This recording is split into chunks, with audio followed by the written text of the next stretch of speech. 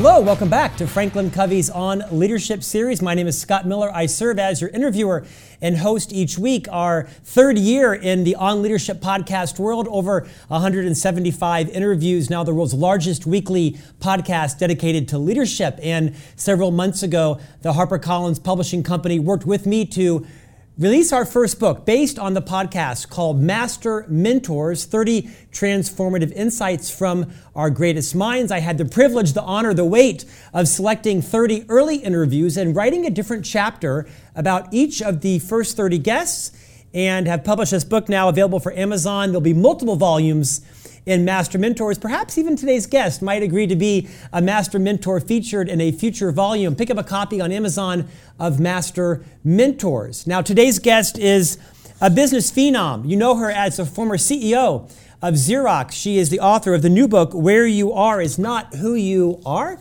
But perhaps as importantly, she serves on the boards of, get this, Uber, ExxonMobil, Nestle, MIT, Mayo Clinic, Ford Foundation, and numerous other not-for-profit and for-profit boards. Ursula Burns, welcome today to On Leadership.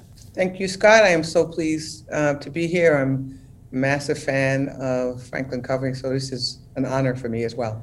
Well, thank you for the endorsement. We are fans as well. Dr. Covey was, of course, a colleague and friend of ours. You knew him as well, and we appreciate your support coming on our podcast. Ursula, we have a short time with you today because your book has just launched and you are back-to-back on interviews and speaking engagements. We're privileged that you chose to put us into your packed roster. First, let's talk about the title of the book, Where You Are Is Not Who You Are. Talk about why you named it that.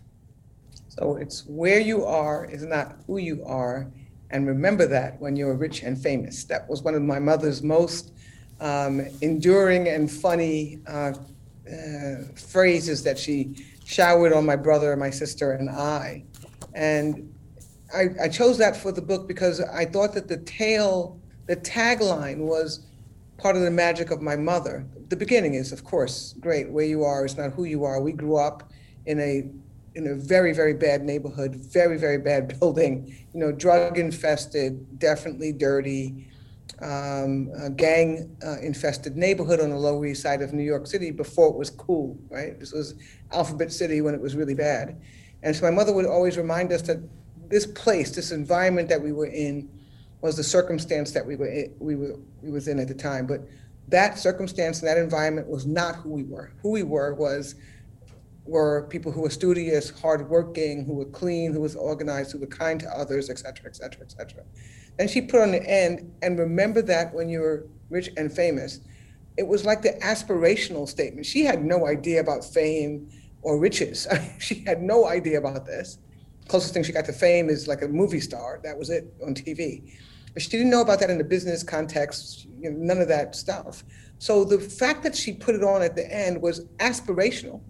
I believe that you will do something great with your life. And when you do something great with your life and you transpose yourself out of this position and you see people who are in this position, remember that those people are not the neighborhood, their neighborhood. Those people are not necessarily dirty because their neighborhood is dirty, et cetera, et cetera. Ursula, you have many roles in life. You have accomplished amazing things. You are perhaps, maybe to your chagrin, best known as being the first Black female CEO of a Fortune 500 company. In fact, you write about that in the book and some struggle around why is that so unusual? Why is that such an important idea in and of itself? Show some vulnerability as you did in the book and talk about, the struggle of that being kind of the big spotlight. Why was that such a big deal to everyone? Yeah, so the question is a great question, and it's one of the major points in the book. It's also one of the major points in my life, obviously, which is why it lands so clear and strongly and centrally in the book. And it comes from two or three aspects. The first is I've always been Black and I've always been a female, and I don't have a context outside of that. So when I pursued whatever I was pursuing, I did it on the same basis that a white person would pursue it. It was what I was interested in. It was what would make money, whatever those attributes were. But the way that it was received from the people who saw me was more about the spectacularness of the accomplishments because it was me, if you know what I mean. So the number of people who were in school getting their BS degrees in mechanical engineering and their master's degrees in mechanical engineering and going to work in a corporation doing engineering every year are significantly more than me. The number of people who made it to CEO, obviously, in Fortune 500, there are 499 other CEOs. But when I became CEO, it was not that, how did Xerox do this, or let me give you a lesson on how you can increase diversity or inclusion to allow more people to actually ascend in your company. It was more done from can you believe it? Can you believe that one of these people made it? And my point was, of course I would have made it because, or somebody like me, I studied like you did, had results like you did, I had jobs like you did. You guys made it, what wouldn't make it impossible for me to make it? The reason why that's an important discussion, and I'm going to stop, is because there is a reason outside of all of the qualifications, same education, same summer experiences, same jobs, same commissions, task force, whatever the heck. And more of those guys make it than we make it. Actually, none of us make it. None of the people who look like me until me made it. The point was more about that issue. Why is it that so few that look like me make it, and so many that look like the other person, like you, make it? That was more the debate. That should have been more the debate versus, my God, look at this spectacular human being who, leaped a tall building in a single bound. I didn't. I mean, literally, I went to work every day. I went to college every day. I got reasonably good grades. I was a very good student, but I didn't get straight A's in college. I didn't do anything abnormal except for what they did. And what they did was standard for them, but was not allowed to be standard for me or people who look like me. Ursula, the book is lovely written. I felt like I was in your living room and you were telling me your story. It's very casual. It's very vulnerable. It's very honest. It's your story. It's your journey. In fact, I don't want to misquote you, but you talk a lot about race and the role that race has played in your education, in your career, in your life. You talk about how you basically live in my world and I don't live in your world. You talked about how much of the world is people like me, white Caucasian man in my 50s that may or may not ever have much encounter with your world. Can you kind of expand on that and maybe bring light to the millions of people that look like me, regardless of gender? The insight that I gained from that is I never thought about the two different worlds we lived in. I just lived in my world and you're sometimes in my world, but you brought a big epiphany to me by the fact that we live in two different worlds. Yeah, we do. And I have the benefit in my life of being able to walk between the two every day. It's actually a privilege and an honor, not a pain or a negative. It's really unfortunate that more people like you, Scott, don't get to go to the other world. It's not totally dirty. It's not unsafe. It's just full of people who have different experiences, different interests, sometimes different musical tastes. It's just a different part of the world. White America, white UK, England as well, by the way, and I'm sure there are other countries, but I know those two fairly well, literally can, particularly white men, but white women too, can live their whole day, get up in the morning, get in their car, go through and they will only see people that serve them, that have to serve them, or very far away in passing, people of color. You don't have to interact with them. This is Latinx people, Black people. You just don't have to talk to them at all. You don't have to, and if you do, you're in a position of power or control. Black people literally don't have the other option. They don't have that option. I don't know if they would choose it if they did, but they don't have the option of living only in their world. They live physically there, but every single a large number of the interactions they have by mandate, design, structure of society is with white people, white men, positions of authority, your doctors, who's going to be your dentist, the person who collects your rent, whoever it is, the person you go to to pick up your check, wherever that is. There's a whole environment built where we're not engaged unless we are asking for services or giving service, right? And white people have a different set of options. When I got more senior in the company and earned a lot more money, I moved out to Connecticut, primarily because New York City taxes were too high, and it was close to my job as well. I moved out to Connecticut, and it was absolutely amazing. I lived in New Canaan, and I literally could go a day or on a weekend, Saturday in New Canaan, and see literally zero white people. I mean, zero black people, zero black people, zero Hispanics. During the week, I saw a lot of Hispanics doing the lawns and whatever, but in New Canaan, I could go the whole weekend and not see anybody of color. In New York City, in the neighborhood that I grew up in, it's impossible to do. By the way, in just about any neighborhood, it's impossible to do. So I just think it's important that you and people like you get some familiarity with people like me, not in your world only, but in the world, if you know what I mean. Not a curated world where everything has been pushed aside and we've built this great Greenwich or this great New Canaan or whatever the heck, the Upper East Side. Not there, but just in the world. And you'll find that these people they have ambitions, they love their children, they actually are interesting, they have many different shades, et cetera, et cetera. So they go to school like everybody else does, but there's very little crossover for you to be able to gain an appreciation for other people. Ursula, beautifully said. I want to move on to parts of the book beyond race, but it's a central theme in your life, obviously, and in your rise in corporate America. Your mother's from Panama, and you mentioned some beautiful stories of your mother's work ethic, single mother, and her struggles coming as an immigrant to the U.S. And you talk about shades just now. You also mentioned that racism exists even in the black community based on the race of your skin. Talk a bit about some of the prejudices that your mother faced as an immigrant to America. I mean, racism, I don't know if this is good or bad, it's real. I know that exists in black society, particularly historically. Now it's probably getting a little bit better, just like it is across the board. But literally, when my mother was growing up, she grew up in Panama. She was she had a dark skin tone. Her sister had a lighter skin tone.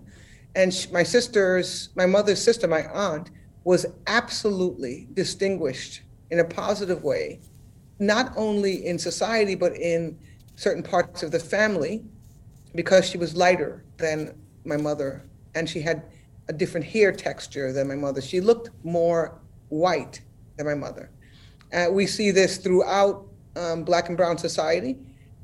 When James Brown came out with his song "Say It Loud, I'm Black and I'm Proud," that was a anthem not only for blacks to whites, it was for blacks to blacks. Yeah. That literally you are a beautiful black person even if you are a black person versus a more white looking black person. So there's a whole bunch of structures.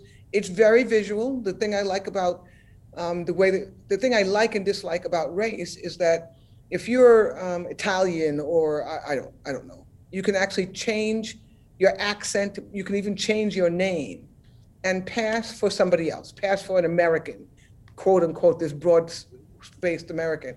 One thing, and one of the reasons why I think blacks around the world, but definitely in America, suffer so continuously through society, has suffered so continuously through society, is we are unavoidable. Literally, you can try your best, but if you're a black person, you are black. Maybe lighter skinned or darker skinned, but you're black. And this shock visually is something that we're just getting, white America is just getting used to. When I say shock, they're not shocked to see me or my son or my daughter or my husband when he was alive. It's not shock like, oh, it's more shock like, I know what to expect from you. And when you don't do what I think you're supposed to do, particularly if you're a black man, which is be slovenly, be slow, not that intelligent, be good at sports, whatever these biases are, that's the shock. So literally, it's judged by the content of my character versus the color of my skin. This statement is something that Americans, people around the world have to actually really take to heart. I want you to notice the color of my skin because that is part of who I am. But I do not want you to judge me by the color of my skin, right? And if you do, please judge me positively because that's a bias that I would prefer. But that's not the way we're judged today, particularly Black men. Ursula, let's pivot for a moment to some of the leadership conversations in the book that you share with us. You know, you were at Xerox for 29 years. This was like no overnight sensation, right? I mean, you are the product of a lot of decades of toiling and dedication and loyalty, great education, great work ethic. You've been promoted, obviously, based on your contribution and merit. And when you became the CEO, you, of course, were the first Black female CEO in the country's history in America of a Fortune 500. You mentioned that you never kind of felt like you fit in to that Fortune 500 CEO group. No one ostracized you, but there was a palpable difference between you and the other, as you call them, 499. What was that like for you? Was it awkward? Did people try to friend you? What was that like being in that kind of exclusive group?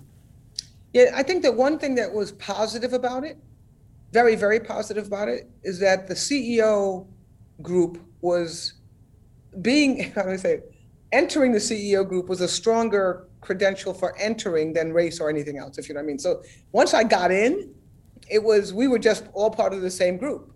We were all kind of sitting around dealing with the same problems, the same everything. Thousands of employees, government regulation, you name it, unions, etc. The thing that was different, though, is that we did become casual. Please, I mean, some of my best friends to this day are white CEOs. Actually, really, really good friends, white CEOs. The thing that was different was that the casual portion of the CEO life that you talk about, like in any industry or any sector or any position, I did not participate in. When I say I didn't participate in it, I didn't have a context or even a desire to kind of do that kind of thing. I didn't fit into the, let's go drink in the XYZ after, I'll see you in Aspen later or whatever, some of that stereotypical, but you get the drift, right? That there's a whole bunch of activities and common places of gathering and interest type of music, that it's existed since I was born, right? When I came to work at Xerox, it was very similar. I would drive next to people and they would be listening to country western music. Not that that's bad. This is not something I ever really listened to or paid attention. And I would be listening to jazz or to, the soul station. It's kind of a funny categorization. But when you become a member of a club that's as small as the CEO club, you realize how that, thank goodness, that there is a CEO club, but even in that club, I'm an unbelievable minority. Unbelievable minority. And the fact that I was Black and a female also a significant amount of difference in the CEO club. I mean, maybe there were 15 at that time. You just don't ever really kind of belong fully in the club. And that's, by the way, I think that's true for just about anyone with significant difference from the majority. You don't fit in. I've always been extremely comfortable not being fully accepted. I've been extremely comfortable having a little bit of foot on the outside, not because, and I even think about it all the time that I'm not fitting there, but I needed space to be in this other world that was key and core to me, with my girlfriends in my old neighborhood, in places that I literally can just let down my collar and hang out deeply in what I call Black society, a certain language, a certain kind of feeling that's all part of who I am. It's not necessarily part of who they are. And since I'm such a minority, that a lot of them just don't get it. So it's okay. I don't want them to all get it. I want them to understand that it exists. I don't want them to all get it, and I can't leave that behind because that's part of what fuels me as well. Fuels the joy in my soul as well. So I don't want to say that as if all of the white CEOs who are men were like, no, they didn't ostracize. They were my best colleagues, helped me unconditionally, but it damn sure was different. I was not where they were.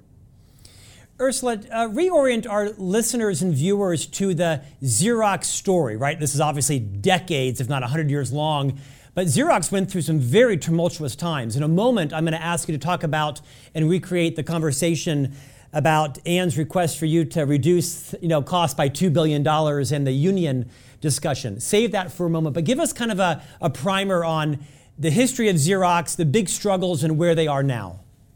Yeah, I don't know where they are now, where they are when I left. I make it a point to not actually spend a whole lot of time thinking about Xerox after I left it. Same thing like when I left Vion, I don't spend a lot of time looking back. But I joined Xerox during one of the most tumultuous times of its history, 1980. We were firing tens of thousands of people. This was right after, we had invented this amazing technology that changed the way work was done, literally changed the way work was done. And it was our proprietary technology. We had a decree by the consent by the Defense Department, the State Department, or the Commerce Department, or whoever it is, the U.S. government, that we were essentially a monopoly. So we have to actually open up our secrets to other companies, which we did. And that was Xerox number 2. And I joined in 1980 after we were really getting battered by one of the people that we opened up, one of the groups that we opened up our technology to, which happened to be a whole bunch of Japanese companies. Ricoh, Canon, Konica Minolta, Konica and Minolta, which were 2 companies then, all were Japanese companies. I think the thought was that we would open this up and U.S. companies would create other U.S. competition, which never really took hold at that time. So that's crisis number 1. We come out of firing. I'm hired. I'm one of the few people hired in that year. The good news about that is I had a lot of opportunity. It's like, do work. We need help. That's crisis number 1. We were running towards stabilizing the company away from being a monopoly. And throughout Xerox's history, I'd say every 7 to 10 years from that point on, we ran into another crisis, one crisis or another. The first couple were from technology transitions, right? First was onslaught of competition from outside the United States. The second was literally technology transitions, where everybody started to not print bills. Before we got these things in our hands, we had these computers on our desk. We were the biggest bill printer in the world. That's what Xerox, all those bills that you got, the American Express bill, the MasterCard bill, all of these bills were printed on Xerox technology. And throughout the 90s, we were taught, properly so, that why are you printing all of this stuff down? It came in the mail, we stuffed it, we sorted it, came in the mail, we wanted others, all that printing basically went away. Literally dropped by double-digit percentage points, years over years over years. That was a big profit pool for us. We figured out a new business then. We said we're going to print in color, high fidelity color, fast. Do that, next technology change. We go from printing our photographs in color or printing anything in color, and now we don't print anything because it's all stored. Then we went to photographs. We took off dye sublimation, that messy process. And now if you wanted something from Shutterfly, for example, it's done on the Xerox machine. Then nobody printed because you had them on these digital frames or on your handheld device. So throughout our time, we were always kind of reinventing ourselves to become more and more relevant to consumers so that the company could continue to at least grow revenue. By the time I took over, and I lived through that, that's how I worked. That's how I got a lot of opportunities, by just literally being engaged in the next crisis, the next crisis, the next crisis. Some of those crises were, by the way, instilled by us. We did it ourselves. We screwed up the reorganization of the sales force. We had to kind of fix that. A lot of it was from the outside as well. By the time I took over, we had just come out of a crisis, entering another one. That we came out of a liquidity crisis caused by just by a big mess inside the company, mismanagement. And we actually entered into a different crisis, which was a financial crisis, right? The world had taken a dive. We had 9/11 when it happened, that passed, and then we had the banking crisis that really, so on. I become CEO We're stabilized. We at least have enough money to pay our bills. Ann had done an amazing job there. We had a reasonably good management team, an amazing job there, and we had a good board. So a really good job there, but we still were running towards relevance or running away from irrelevance. And one of the things that the board and Ann, but me I was president first and then CEO, was tasked with was to try to figure out a way to stabilize the company. And create a future for it, right? To make sure that it was relevant. And that was our foray and move into services. We started with document services where we manage your office infrastructure. We got some document intensive business services under our bailiwick, and we applied technology to automate those services. Like if you buy a house, the mortgage documentation, stacks and stacks and stacks of these papers. And during the banking disaster, we realized, not we, Xerox, but the world realized that this paper process didn't work well because they couldn't even trace it back to who owned what.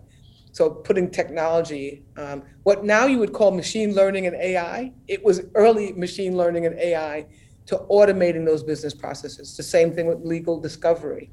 Get all these people in a room and try to redact every word that has to do with XYZ. We can do that automatically. So we bought some businesses there, had our document outsourcing business. And then right when I was taking over, we made the decision to buy a very large business process outsourcing company called ACS. And then from there, we did that. We cleaned it up because it was a kind of a messy company, sold some pieces of it, restructured it, reoriented it, had some parts of the business that were just not that great. We had a health service sector that was always difficult. And we eventually we bought it, broke it up into some other different pieces, and then separated again, created a new Xerox and a new company that we call Conduit. So that was my journey. At the end of that journey, and that was Xerox's journey and my journey, because as a CEO, there's very little difference. At the end of that journey, we got Mr. Icahn into our company stock as an activist, and the rest, as they say, is history. Yeah. Thank you for the recap. I believe you share a story in the book when you were the president and Mulcahy was the CEO. You all were facing perhaps dire straits. I think you wrote maybe 18 months left before bankruptcy was a very viable option. And you, I think, share the story where Ann says to you in a very kind of directed fashion, go find $2 billion of savings. Yeah, you asked that earlier and I should have answered it. Yeah. No, please talk about that and the role that the union negotiation played in that. It's a fascinating story in the book. Yeah, Ann was one of the best leaders I've ever met. I mean, so when she said, go find $2 billion, it wasn't like sending me off to to a death mission.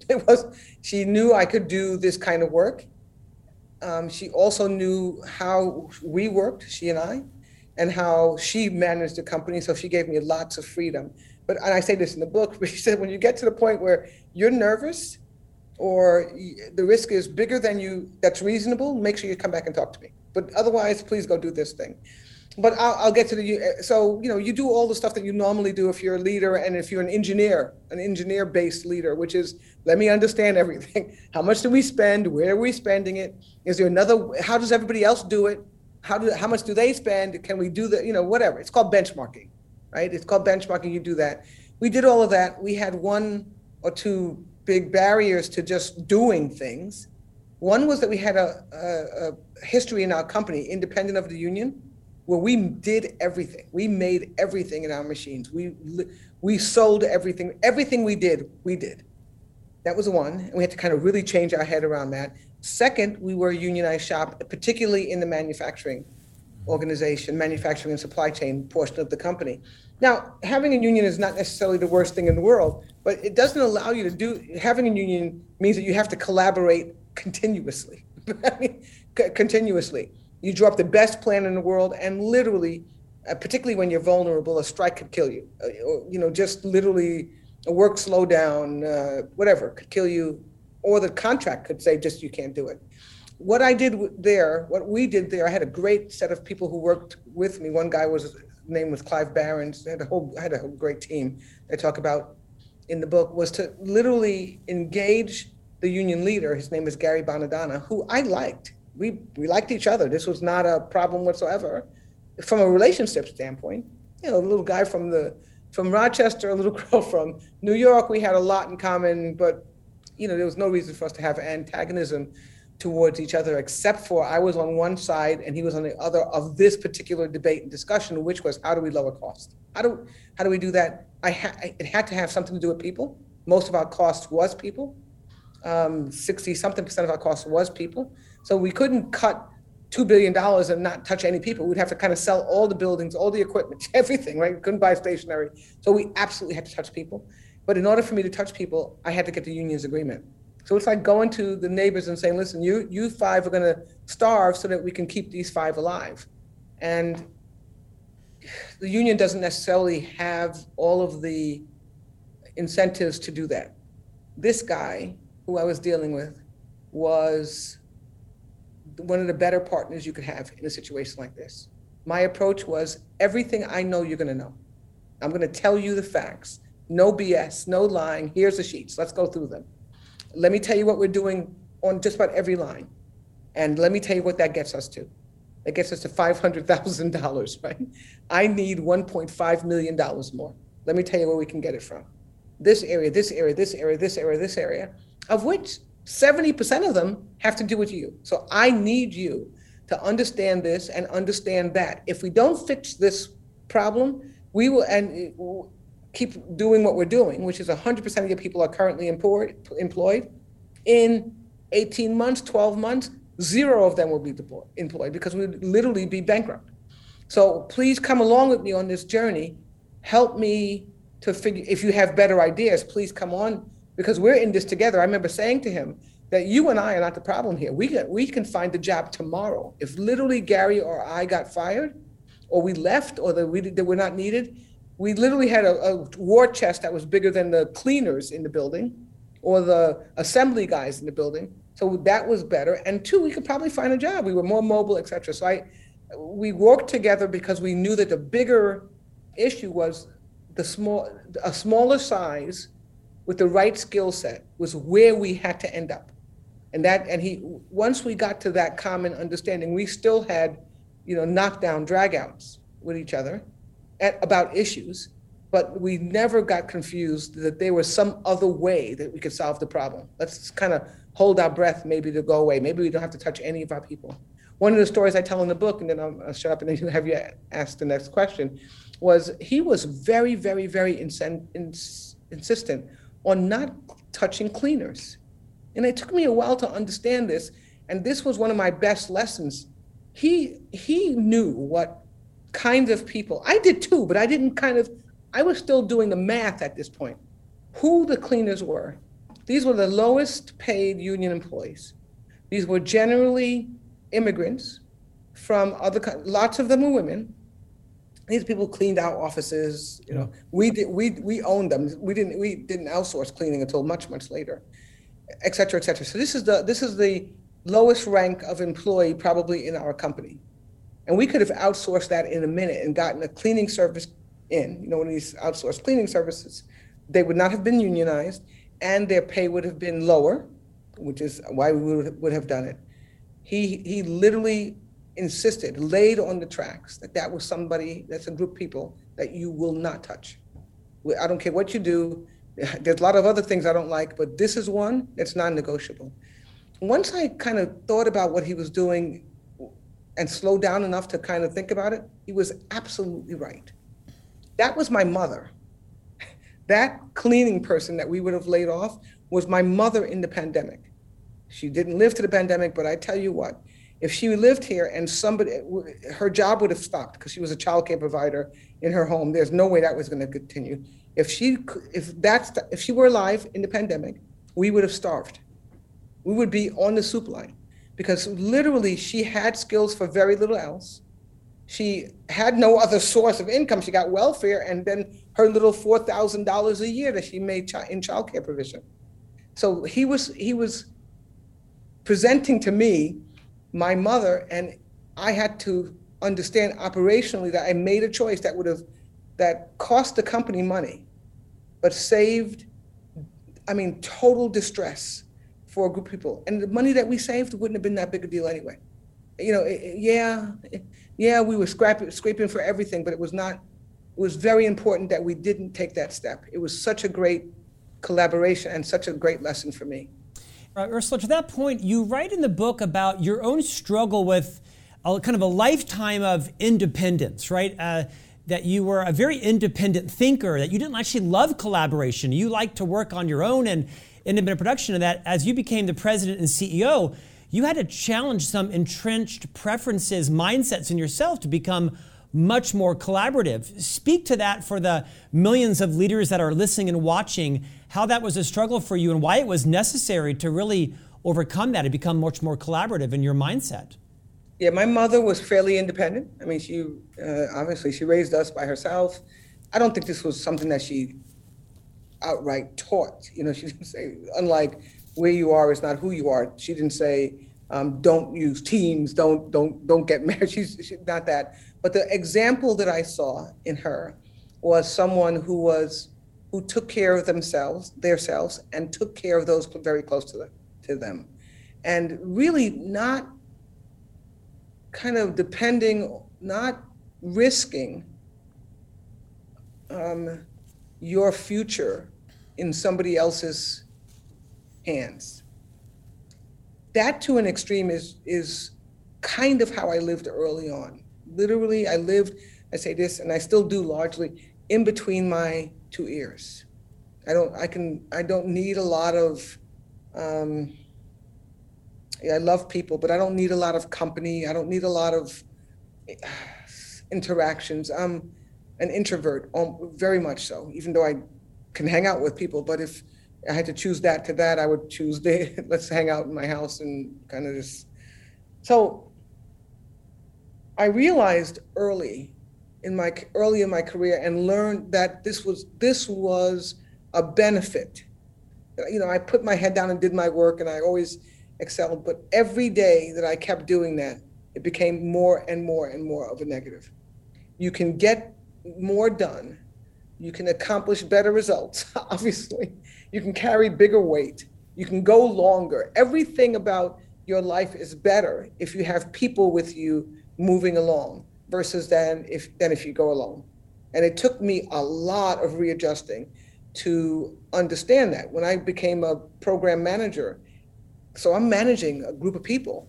Literally, I would say, don't worry about it, I'll do that. Don't worry about it, I'll do that. You know, you look at it and you see it's not moving fast enough or not the way you want, I'll do that.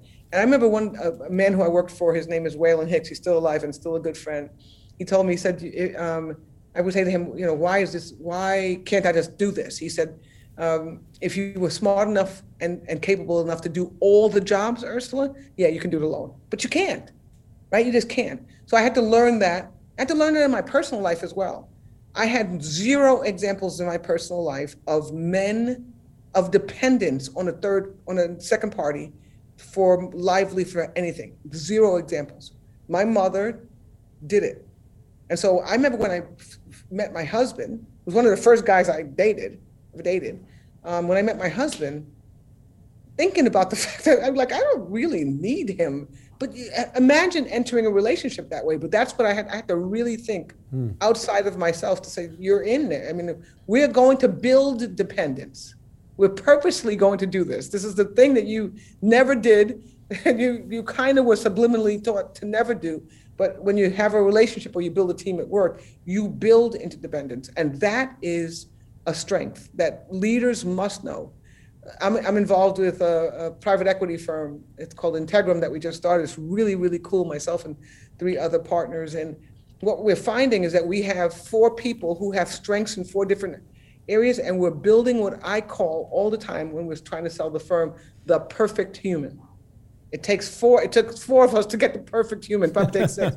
I'm good at this. That person is good at that. That person is good at this. Person has empathy in that area. I have sympathy in that area. I have empathy in a different area. We put this all together. And the 4 of us, 5 or 6, we'll probably get 2 other kind of partners in. This is what me singularly aspire to be. All knowing, all seeing, but you can't do it alone. You get to be all knowing and all seeing when you have lots of people knowing different things and seeing different things. And that's what it's all about, teamwork. It was such a relief and revelation when I got there, when I had a great team, when I ran this part of the company called Business Group Operations, it was amazing. It was different all over the place. People, I mean, Europeans, we had some Brits on the team, we had a Korean on the team, we had another black guy on the team, we had women on the team, all over the place. We were definitely, if you look at us, we were sloppy, right? We didn't dress the same, we were all over the place, but almost humming and perfect. Talk about this in the book, this amazing. And how much we could do together, particularly when you got that difference and then you built it to trust, right? You had a great team and you built it that you trusted their abilities, you knew what they were and trusted their abilities, and you liked them. I don't mean you liked them to hang out with them. I don't mean you liked them because you all had the same interest, but that like the broad and broadest way of respect was this comfort of being around them. We had that. I've had that a couple of times in my career. Doesn't happen all the time. It's nirvana when you get there. All of us be shooting for it. All of us have at least one story like that, right? When it was nirvana, when you had that team. Ursula, I know our time is ending. You've had an amazing journey. You've earned it. You've been the recipient, obviously, of people that believed in you and helped to lift you up, and your own hard work and education and perseverance, your own maturity from becoming very interdependent from an independent mindset. You also were a member of the U.S. Export Council, I think for a while, where you served as the chair.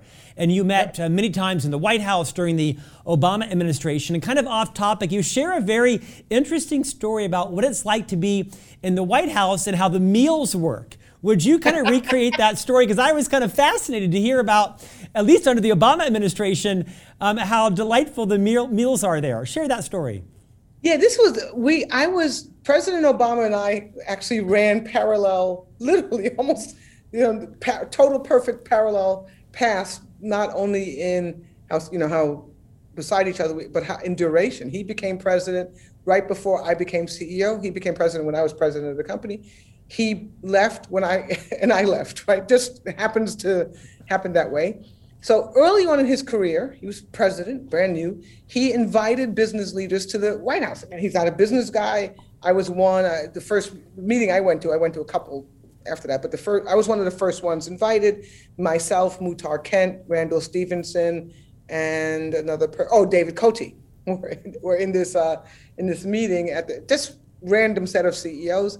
We get a letter that we were invited, and this is like amazing for me, for all of us. My goodness, the new president, first African-American president, anything that looked as different as he did, president. And we get in the letter that we have to have a credit card and it had to be a particular type of credit card because they didn't take them all, because we had to pay for our own meals, because President Obama was very proud of the fact that he was kind of on business leaders because they got they were rich, they were paid too much money and et cetera, et cetera. They flew to places on company planes, and the taxpayer is really not going to pay for these already very privileged people to eat lunch. So we're going to go to the White House, we're going to eat lunch, and he's going to, the White House, not him, the government, is going to charge us for our lunch inside. And you go and you say, well, this is like not exactly the way I would treat guests to my house, but it didn't particularly matter. We went, you give them the credit card, and they basically went. I think that after that, they had some bankers go, and I think that all they got was water. At least we got a sandwich and some soft drink. I think the bankers just got water, so there was no need to pay any money. And it was interesting. The whole event was interesting in that we were in awe of this guy who had done something that no one had ever done before, and he was fairly ordinary. I mean, he was, brilliant, and you get all that stuff, right? You could see it from when you watch him. But he was just he was intensely kind of engaged, but very casual and comforting, not in a personal way, but let's talk about things, Yes. Ask a lot of questions. Let's find out a way to work together. And so I was so lucky to be part of that early engagement, and we didn't know each other well before the White House, before he became president, and to have a set of skills and interests that aligned to what the country needed at the time. So I ran a STEM task force for him, because STEM, I was essentially an obvious person to do this, because my life trajectory was built on STEM. Without STEM, literally, I would have probably been successful, because my mother would have done something else there. But literally, if it weren't for STEM, I wouldn't be where I was. I was sitting around the table with him. So he needed somebody to figure out a way to help the country figure out a way. How do we figure out a way to get more people engaged and interested, more young people engaged and more parents engaged and interested, more businesses engaged and interested in building a STEM infrastructure that's powerful enough to continue to fund the country's future. That was one. And the second thing I was very, very, very interested in always was trade. And I would always say this, and then I was obviously called because I would say this before the Export Council. I said, it's a math problem, simple math problem. We have 300 and something million people in this country. There are 7 point something billion people in the world. Even if we were lucky enough to sell everything that we made in a year to the same people 10 times, 10 cars to them, we could not match the power of selling our goods and services to other parts of the world. There's no way. 7.5 billion people out there, 300 million people in there, right, in our country. So this idea that you don't have to trade it's something that just is so bizarre to me. It just doesn't work mathematically. So I was on this all the time. The Export Council is all about figuring out a way to get our goods and service and ideology, goods, service, and business ideology exported around the world. Ursula Burns, on behalf of all Americans, thank you for your service to our country. For the worldwide listeners, thank you for being a model of giving voice and inspiration to so many people around the world that see the journey you've taken, the challenges you've overcome, the perseverance that you've committed to. In fact, Franklin Covey's president is a woman named Jennifer Colosimo. She's been in the firm for nearly 30 years. She lives in Denver, Colorado, and she has a picture of you on her vision board. This is a very accomplished woman on the board of many organizations, the president of our firm. And when she learned I was interviewing you, she said, "You've got to be kidding me. I have a picture of Ursula Burns on my vision board." So I want to thank you for probably the legacy. You probably don't really realize what it is you have accomplished and blazed a trail for many millions of people around the world. Thank you for your time today. Your book is Where You Are Is Not Who You Are. Ursula Burns, thank you for joining us today. Thank you so much, Scott, and thank you, Franklin, for your legacy and for just building a foundation that we all learned from and continue to learn from. Ursula, we're honored that you joined us today. And thank you again for your time. We'll see you back here next week for another guest on leadership.